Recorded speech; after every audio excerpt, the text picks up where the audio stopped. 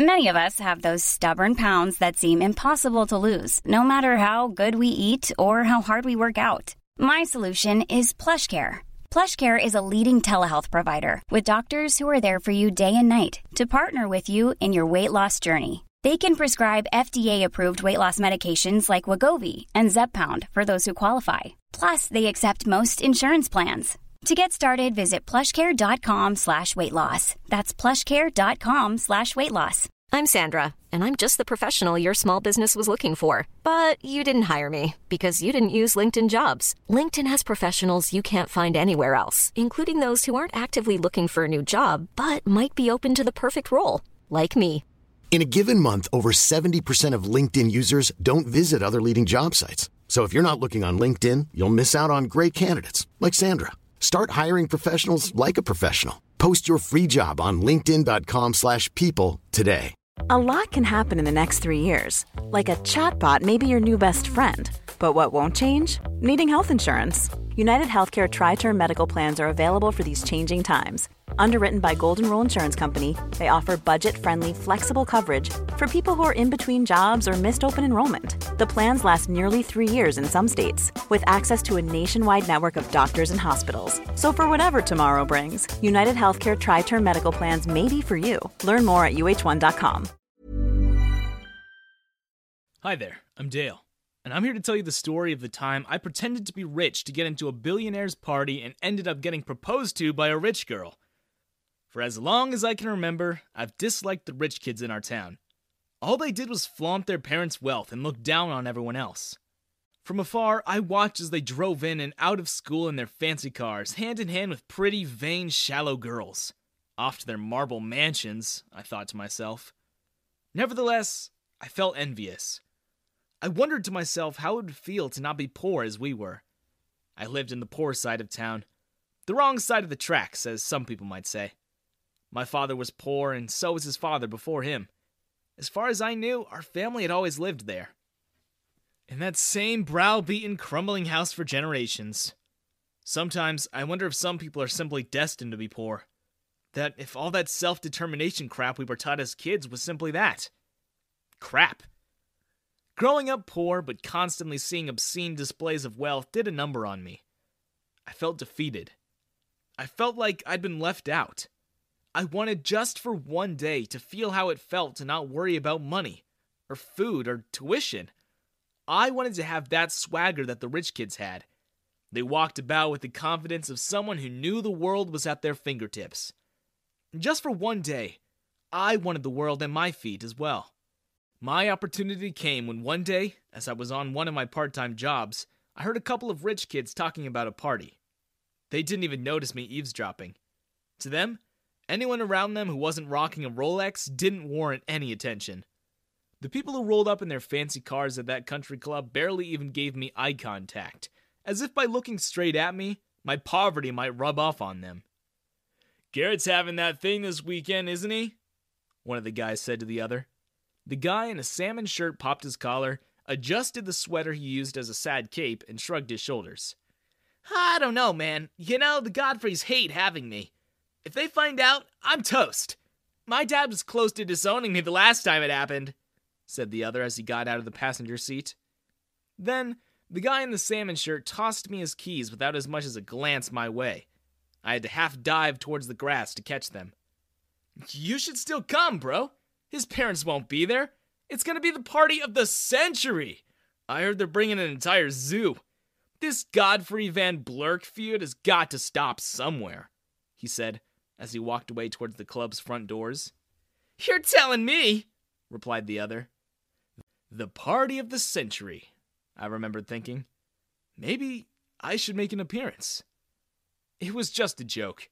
I was simply daydreaming, imagining myself dressed in designer clothes and climbing out of a Lambo. But then, at that very moment, the universe dumped me a gift in the form of a douchebag. "Hey, valet," said the guy who got off of the yellow Lambo and immediately tossed me his keys. "You know of any garage where I can leave my car for the weekend? I'm having my house fumigated, and I'm not about to leave this baby in there. The fumes, you know? And I'm not having those pest control people sitting on this leather. You know the type. I bet they'd take photos standing around it. This one actually looked straight at me, and something about that coincidence screamed fate. I was literally just thinking of a Lambo. I don't know, I stuttered. Have you tried asking the club if they'd let you park here? I asked. Ah, there's an idea. Take care of it for me, will you? He said, handing me a rolled-up $500 bill. That must have been the largest tip anyone has ever given me. So I nodded. Just for the weekend, sir? I asked. Yeah, I'll be staying at the hotel the next town over. Call me there if there's any trouble, he said. He handed me his business card, on which he scribbled the hotel's phone number. And no taking it for a test drive, or I'm telling your bosses, he warned, before disappearing into the country club's doors. It was an odd situation, and suddenly I had access to a sports car by odd means. If that wasn't a sign from the universe, I don't know what was. I skipped school on Friday. I had one full day to secure the look that would come with the car. The guy who ran the only dry cleaning business in town was a neighbor, and his daughter Lena was a close friend. I knew she'd be working that day, and so I made that my first stop. Hey! I said as I strolled in through the shop's door. What are you doing here, Dale? Don't you have school? Said Lena. Don't you? I replied. Lena turned a shade of pink and raised her eyebrow at me. I'm training on the job, she said. I'll be running this place soon enough, and as far as I'm concerned, I don't need a diploma to hire myself. Touche, I said. Look, I've got a favor to ask you. I figured as much, said Lena. What is it? Nothing illegal, I hope. Depends on who asks, I replied. Lena wrinkled her forehead at me. I just want to borrow some nice clothes. I promise. Nothing too bad, I said. Tisk, said Lena. I don't even want to know. Check the pile in the back, next to the broken tumble dryer. Lena's shop had a bunch of clothes people either forgot to come back for or just abandoned entirely. The dresses always went first. That stuff sold like gold amongst our kind of people. Lena tells her dad she gives all of it to the Goodwill down the road. But not before the local wannabes and cash-strapped fashionistas have had their pick of the bunch. I remember my prom day got her dress from that discarded pile. She looked amazing in it. Lena owed me one. Actually, she owed me a few favors, and so I dug into the pile without any need to count how much it cost me. I eventually fished out a designer shirt, a pair of pants, and a coat to complete the look.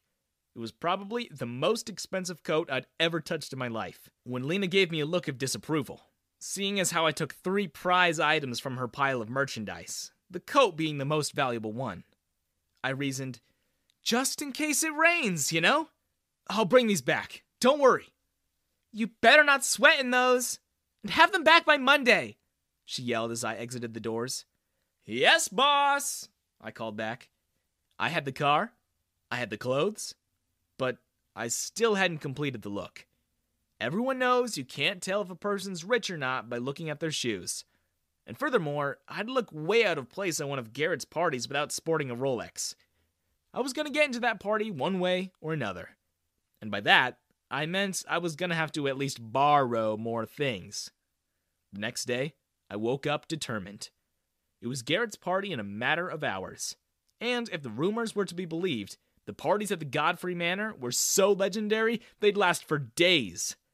I asked my sister to do my hair. I told my parents there was some event or other where I was needed as a waiter, and they bought it. I made my way back to the country club where my noble Italian steed awaited. And before I took that Lamborghini Murcielago for a spin round the winding, wooded roads that led to the Godfrey estate, I popped by the lockers by the sauna. I knew exactly where to look, because I knew exactly how our members behaved. 4B was Mr. Keaton's locker. He was always out of town, and whenever he was, he only really visited the club on Mondays. He was the type to be lax about his things. He would leave a pair of dress shoes in there for when he was running late to meetings and appointments. I heard he even left jewelry in there. Fingers crossed there was a watch in there somewhere, I thought. Bingo! I said as I opened the locker door after picking the lock. Mr. Keaton left a veritable treasure trove. I basically had my pick between 3 watches. I took the Rolex, of course, and the shoes did not disappoint either. "I'll take good care of them, Mr. Keaton," I said to no one as I made my way down to the parking lot. The Murcielago's engine thrummed under me, and it felt good. The fabric of the clothes against my skin, the weight of the watch on my wrist. Dang, no wonder these rich kids walk different. I transformed too. When I got to the Godfrey Manor, I got out of the car in one fluid motion, as if I'd been driving it since I was 5, and tossed the keys to the valet. "Don't scratch it," I told him without even a glance in his direction. I strolled through the main doors of the manor as if I owned the place. Nobody even asked who I was. I strutted and smiled and pointed at random people in greeting as if I knew them, and nobody really checked. I danced and stuffed myself with the most amazing tiny food and marveled at the things money could buy. In the backyard, there was literally an entire zoo's worth of animals. I was on my way to pet a zebra when from the corner of my eye, I saw her. She was the most beautiful girl I'd ever seen, and she was looking back at me as if there was nobody else there. Not even the lions who were roaring for attention. I told her my name, and she told me hers, and we strolled the gardens together. We were an instant hit. You know that feeling when you meet someone new and it feels like you've known them forever? That's exactly how I felt about Kate. I want to tell her the truth by the end of the night. I knew I had to, but when I was about to say that I was actually poor, she took my hand, kissed me, and said, "Marry me." I didn't know what I was thinking. I said yes, and that was the last I remembered of it. I woke up, looked at my borrowed watch, realized that half of Monday had already gone, and that I was in bed with a woman I met not 2 days ago. The TV station told me I was in Vegas, and the ring on my finger confirmed my worst fears. And when I made to get up, a powerful hand rose from the covers and pulled me down. "Where are you going in such a hurry, Mr. Godfrey?" asked Kate. She made me take her name? Seriously? I don't remember agreeing to that, I thought. But more importantly, I knew Garrett was going to be pissed that I married his sister. Ever feel like someone's always watching you? You know the feeling, but when you turn around, nobody's there? Well, I get that feeling all the time. I don't even know when it started. All I know is that I've been starting to notice them when I began working for Elaine. I met her during a job fair. Our high school had a booth, and we were there so that us kids could learn what kinds of careers we could go into in the future. I was a computer whiz, and so I knew I wanted to be in an exciting startup or multi-billion-dollar firm in Silicon Valley. I didn't even bother looking at the brochure Elaine gave me when I heard her company was offering a position as a back-end developer for a private investigator agency. I was voted most likely to take over Google, and I guess that went to my head a little. But months later, when I failed to secure a position at all the major companies in Silicon Valley, I was brought low. I guess you could say I was humbled. I didn't know the screening process and the requirements would be that stringent, and I didn't want to disappoint my family and my school, so I was seriously considering going to college, even though I didn't want to. But then I realized how much money it would cost, and my parents weren't well off at all. I didn't want to work my whole life paying for student loans either. So after weighing my options, I instead applied for a tiny startup at some guy's basement. Their letter arrived the same day that I got a weird envelope from Elaine's private investigator firm. Once again, she offered me a job. She said she had been following my career as an amateur hacker. She must have Googled that I had participated in some hackathons in the state. I ignored her letter again, and I was about to actually sign my new contract with that startup when I took a glance at Elaine's letter and saw something I didn't even notice. At the very bottom of the letter, she wrote a number. I thought it was a phone number at first, so I didn't even see it. But the reason why it looked like a phone number was because of the amount of zeros. She was offering to pay me 5 times more than I would make at that startup. My hands began to tremble. I had to dial her number 3 times because I couldn't stop shaking from nervousness. Hello? Henry, I've been waiting for your call. I'm glad you reached out. Hi, Miss Elaine. I think there was an error in the letter you sent me. There seems to be too many zeros on this figure. Elaine laughed, and I only then noticed that she had such a beautiful voice. Oh, no, dear. That's what you'll be making if you work for us. There was no error. I couldn't believe my ears. I had to double check. No, triple check. Are you sure? And it'll be in my contract, right? Of course, sweetheart. Your contract's already drafted and waiting for you to sign it. I felt like I was floating. I felt like I won the lottery. When can I start? Come in at 9 in the morning tomorrow. We wear ties here, so look sharp. You don't have to bring anything. The company will provide you with whatever you need. Laptops, servers, and however many monitors you want. I look forward to seeing you, Miss Elaine. Thank you so much for this opportunity. Just call me Elaine. I'm only a few years older than you, after all. I didn't get to sleep that night. I tried, but I was buzzing with excitement. It felt like electricity was rushing through my body. When the clock hit 7, I got up, made myself breakfast, and got ready. I brushed my teeth twice just to make sure, and I made my way to my new office. It was lucky that I decided to leave an hour earlier, because I had no idea where it was. The place was so tucked away in the middle of Chinatown that you wouldn't have guessed that such a fancy place was in there. The door was this tiny gate that didn't even have a sign. I only found out because I saw someone go in with a package that had the same logo as Elaine's letterhead. The gate led to a narrow alley, which led to a staircase, and when I went up, I realized that the agency was on top of the Chinese restaurant that I stood in front of for a good 10 minutes. I guess for a private investigator agency, it really fit the bill. Only you'd have to be an investigator as well if you wanted to find their offices. Elaine introduced me to my new colleagues. It was a small team. There were maybe 4 investigators, 2 clerks, an accountant, and me, the tech guy. But for some strange reason, there were always men and women. Some of them dressed in suits, the other wearing anything from mailman uniforms to gardener's outfits. They would all go through that one strange door at the end of the hall, but then I'd never see them come out. Miss Elaine, what's that door? Oh, that? It's not important. It's some other company. And that was the end of that. I sensed that Elaine wasn't going to tell me more, so I didn't press. The company gave me everything I wanted. When I wanted a new server room installed, they tore down an entire office for me and put in the best equipment and climate control that money could buy. Elaine bought me 3 laptops, all sporting the absolute latest GPUs that weren't even on the market yet. I coded software for the investigators to use. I developed apps for surveillance and communications. I programmed the software for their bugging and camera technologies that they used in the field. I was even able to create a program that made it easier for them to track a person's whereabouts without installing a tracker. With my work, Elaine's company was able to easily identify and find missing persons and other people who were on the run. I'm sure I'll get in trouble for saying this, but when we badly needed to find someone, I would hack into the street cameras in the city's CCTV network, and then I would use my very own facial recognition software to quickly rifle through millions of frames to find them. For the nastier persons of interest, I would fish them. Sometimes it'd be an official-looking announcement or someone trying to tell them they'd won something. We got the bad guys every single time.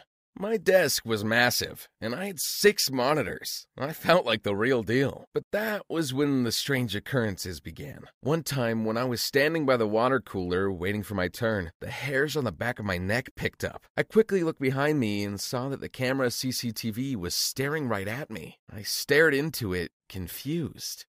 I swear that thing's looking at me. Sorry, what?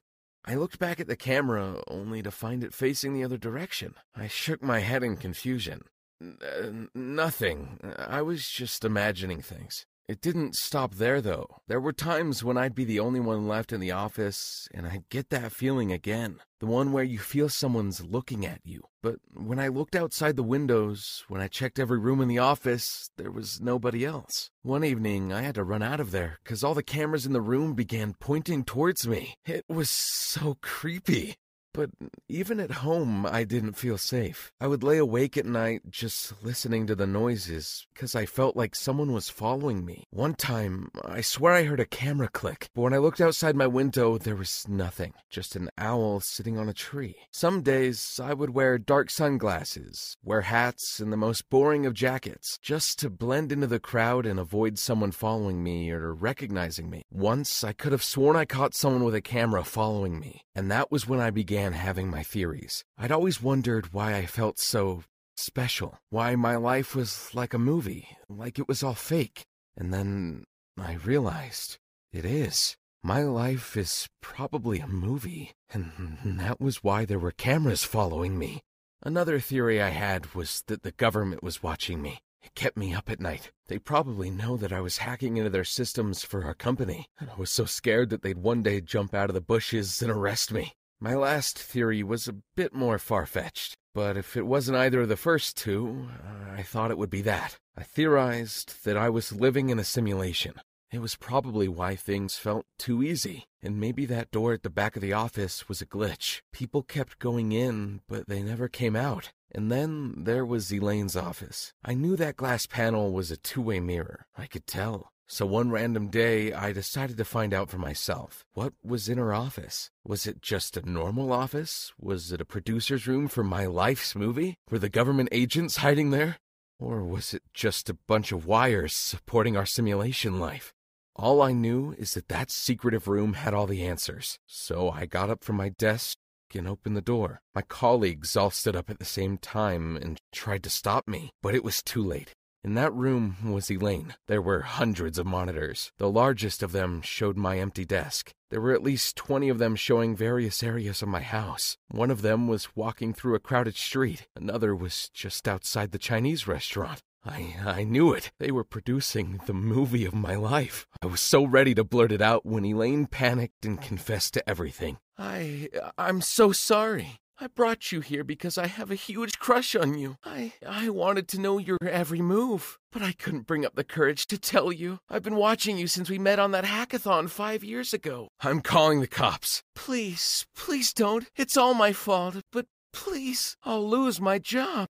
Finally, I had something to bargain with. I'd wanted to know what that door at the end of the hall was, and Elaine finally confessed. Our agency was fake. The door at the end of the hall was the entrance to a secret government facility. They enter at the door and come out of a tunnel 2 blocks away. And all this time, I had been working as a spy. No wonder I was earning so much. Elaine was my handler, and after that day, she finally took me through that door, and I became a real spy.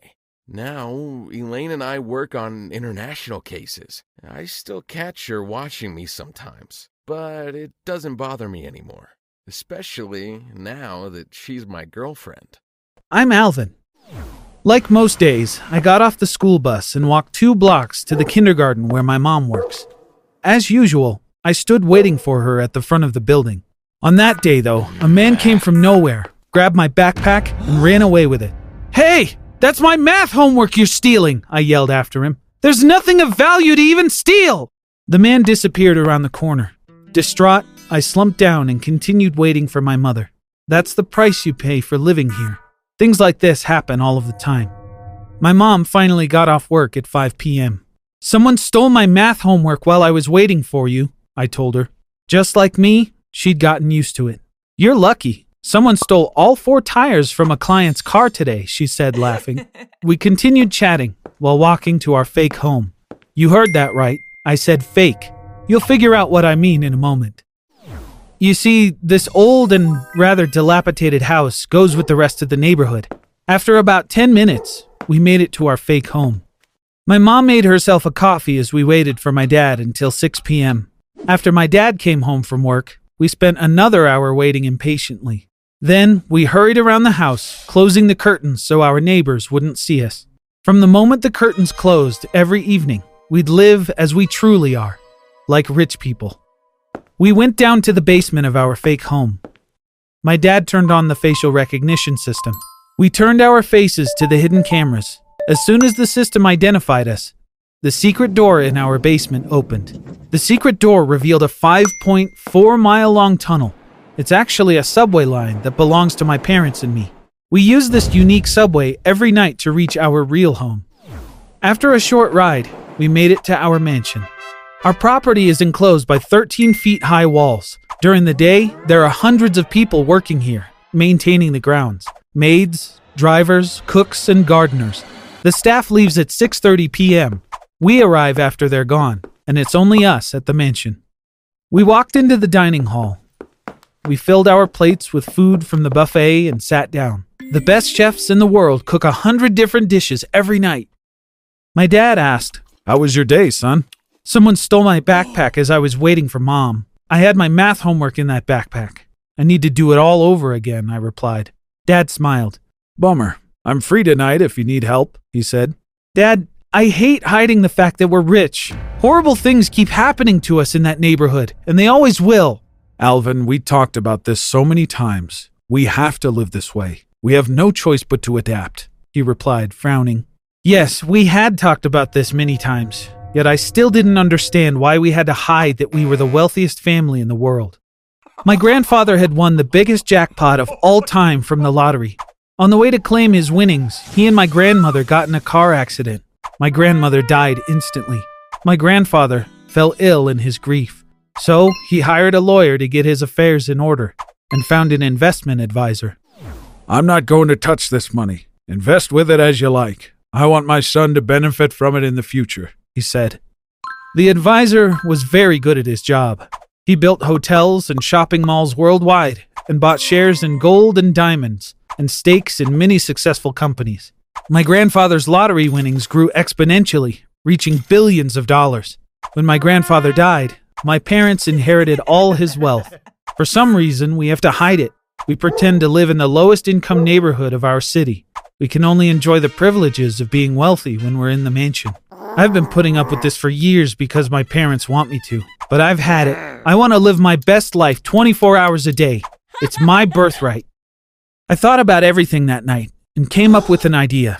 If I made sure my friends at school knew about how rich we were, they would definitely tell their friends and families. Word would spread like wildfire, and all kinds of people would know about our fortune. Then my parents would have to concede that it was impossible to hide any longer, and we could start living the high life every day. I put my plan into motion the next day without hesitation. To start, I decided to tell two people, Nancy and Justin. I can't really say that I like them. I think they're super obnoxious, but they both were pretty popular in school and loved gossiping. Thanks to them, my family's secret would be out in no time. After lunch, I called both of them to the schoolyard and cut to the chase. I'm going to share my family's biggest secret with you. They were both stunned. I'm not kidding what I'm about to tell you, so you've got to trust me, I said. I had to muster up the courage to keep speaking. Nancy and Justin waited with anticipation. They both stared at me intensely. My family is the richest family in the world, and I'm the richest kid in the world, I said. My friends just stared at each other. Then they both burst out laughing. If I'm honest, that's the reaction I was expecting. You don't believe me, and you have every reason not to. I'm going to ask you to come with me. What I'm about to show you is sure to convince you, I said. You better find other people to mess around with, Justin groaned. Nancy was all in. Alvin looks dead serious, she said, and I'm curious about what's happening here. I couldn't take my friends to our fake home because I didn't know how to operate the facial recognition system. That being the case, I wouldn't be able to open the secret door. That's why I decided to take them to the mansion in broad daylight. It would be my first time entering my own house from the front door, but first, I had to convince the security detail posted outside. There was a gigantic iron door at the entrance and a security booth for the guards. Nancy and Justin stared in disbelief, first at the majestic door, then at the towering walls. One of the guards came out of the booth. Kids, this is private property. Please leave, he said. I told the guard, you don't know me, but I live here. I want to show our house to my friends, I said. I'm not in the mood for jokes, kid. Move along, please, he groaned. My room is on the 3rd floor, I said, trying to convince him. There's a MacBook on my bed right now. I binge-watched Netflix until late last night. I can list off every show to prove it to you. Take us up there. Son, you're a fool if you think you can play me like that. I'll have to make a citizen's arrest for trespassing if you don't leave now, he responded. Justin turned to me. Alvin, I don't know if this is your idea of a prank, but I'm not getting in trouble because of some weird lie. This guy seems pretty serious. Let's get out of here before he puts us in a chokehold or something, he said. I decided to play my last card. I'm going to tell my father about this. If you don't want to lose your job, let us in. This is my house, I screamed. At the last second, the iron gate started opening. A luxury car with dark windows was leaving the property. It stopped where we stood. The black backseat window came down. The person inside looked out and asked, What seems to be the problem here? The security guard said, Sir, this kid says he lives here. The man looked at me condescendingly. You certainly do not live here. This is my private property, and I have 2 daughters, no son, he said. Let's go, he commanded the driver, rolling up his window. I just stood there, shocked. He's lying. This is our house, I murmured. Justin and Nancy looked at each other nervously. Nancy said, "And to think I believed you, even for a second." Justin nodded. Called it. They turned around and started walking back. I was sure that everyone at school would find out about what happened. This mansion was my home. Who was that man? Knowing it was useless to insist, I went back to my family's run-down fake house. When I walked into the house, I saw my parents waiting impatiently for me. They both looked upset. Obviously, they knew what had happened. My mom said, "Alvin, we watched you and your friends on the security camera. What you did was incredibly reckless." I had tears pouring down my face. "You're right, Mom. I'm so sorry. But who was that man? Don't we own the mansion?" I asked. My dad said, "Of course we do. That man is a professional actor. Staff at the mansion think he owns the house. It's another precaution we had to take so that no one would suspect what's going on." "Dad, why do we have to take so many precautions? Why are we hiding our real selves from the world? I really want to know," I pleaded. My dad looked at my mom, who nodded at him before turning to me. "We hid some things from you to protect you. We knew we'd have to tell you one day, but we were worried about your mental health," Dad said, pausing. He looked back at my mom again. She nodded for him to go on. Then she started crying softly. My dad took a deep breath and began to explain. "We used to be the family you always wanted us to be. You weren't born yet. We had a daughter named Betty. Everyone knew how rich we were, which made our lives incredibly difficult. We used to go everywhere with an army of guards. We all had to wear bulletproof vests. Then something awful happened. Someone managed to kidnap your sister. They demanded we give them $100 million as ransom. We said yes, of course, but they never released her, even though we gave them the money. The police were sure it was because Betty had seen their faces. This was a massive trauma for us. After that, your mom and I made a decision. We moved to the inner city and set up this life to hide our wealth. We lost our daughter. We couldn't protect her.